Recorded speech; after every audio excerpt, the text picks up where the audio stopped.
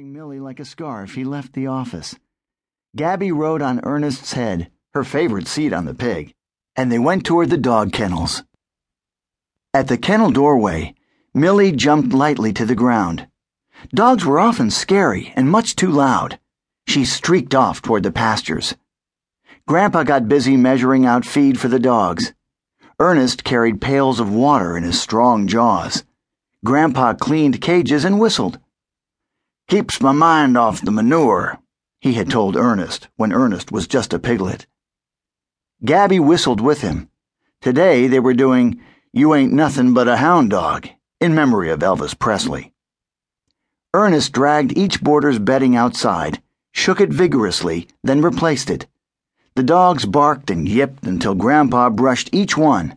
It took a couple of hours, as 5 of the 8 dog stalls had boarders.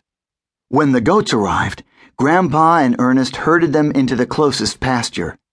Next, Mrs. Faringforth brought Frou-Frou the Pekingese to board for 2 weeks, and immediately after that came Sherlock, the blue-tick hound. Sherlock ambled out into the grassy run attached to his indoor kennel. "Glad to have you back," Ernest told the hound. "I'll stop by later, but we're busy right now."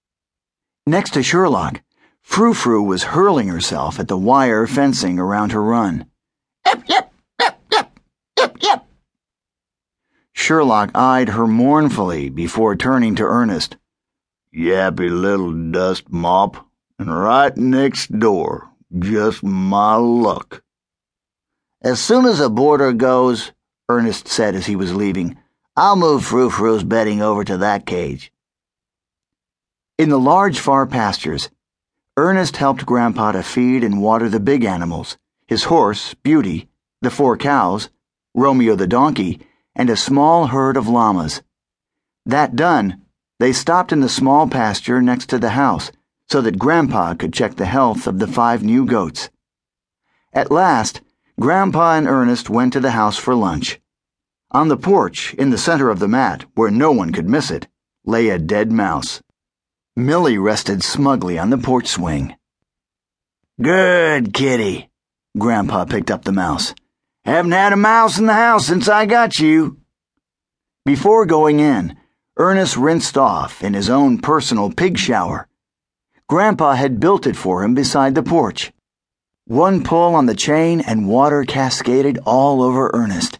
Today he treated himself to an extra long birthday shower. Grandpa stuck his head out the door. "That'll do, Ernest." Ernest tugged on the chain reluctantly. He liked to stand on his sparkly white stones under the lovely water for a long, long time. A huge crow landed beside him with a rude caw, a second crow, and a third. The first crow snatched one of the shiniest stones from Ernest's shower and flew off with it in his beak. Another stabbed his black beak right between Ernest's front hooves. Ernest squealed in fury as the crow trio winged away toward the woods behind the house and barn. His loud oinking carried across the grounds of the Bed and Biscuit. Every animal heard Ernest yelling at the thieving crows. So did Grandpa. "Ernest!" he called out the door. "Time to come in." After lunch, Grandpa set a golden cake in front of Ernest. "It's cornbread, just for you, because you have been my best buddy for 3 years. I don't know what I did without you, Ernest. Happy birthday."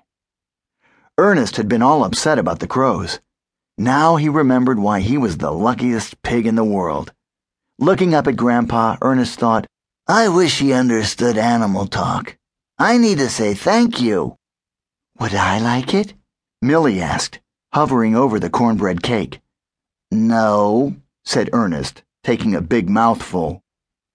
His pleasure in the cake was interrupted by a fire engine siren, followed by the ringing phone.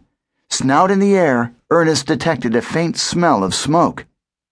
Grandpa lifted the phone receiver and listened. "Be right there," was all he said. He lifted Gabby off the back of a chair and put her on Ernest's blanket pile next to Millie. "Listen up, troops," he said, patting Ernest's head. "You 3 stay here. There's a fire over at McBroom's farm."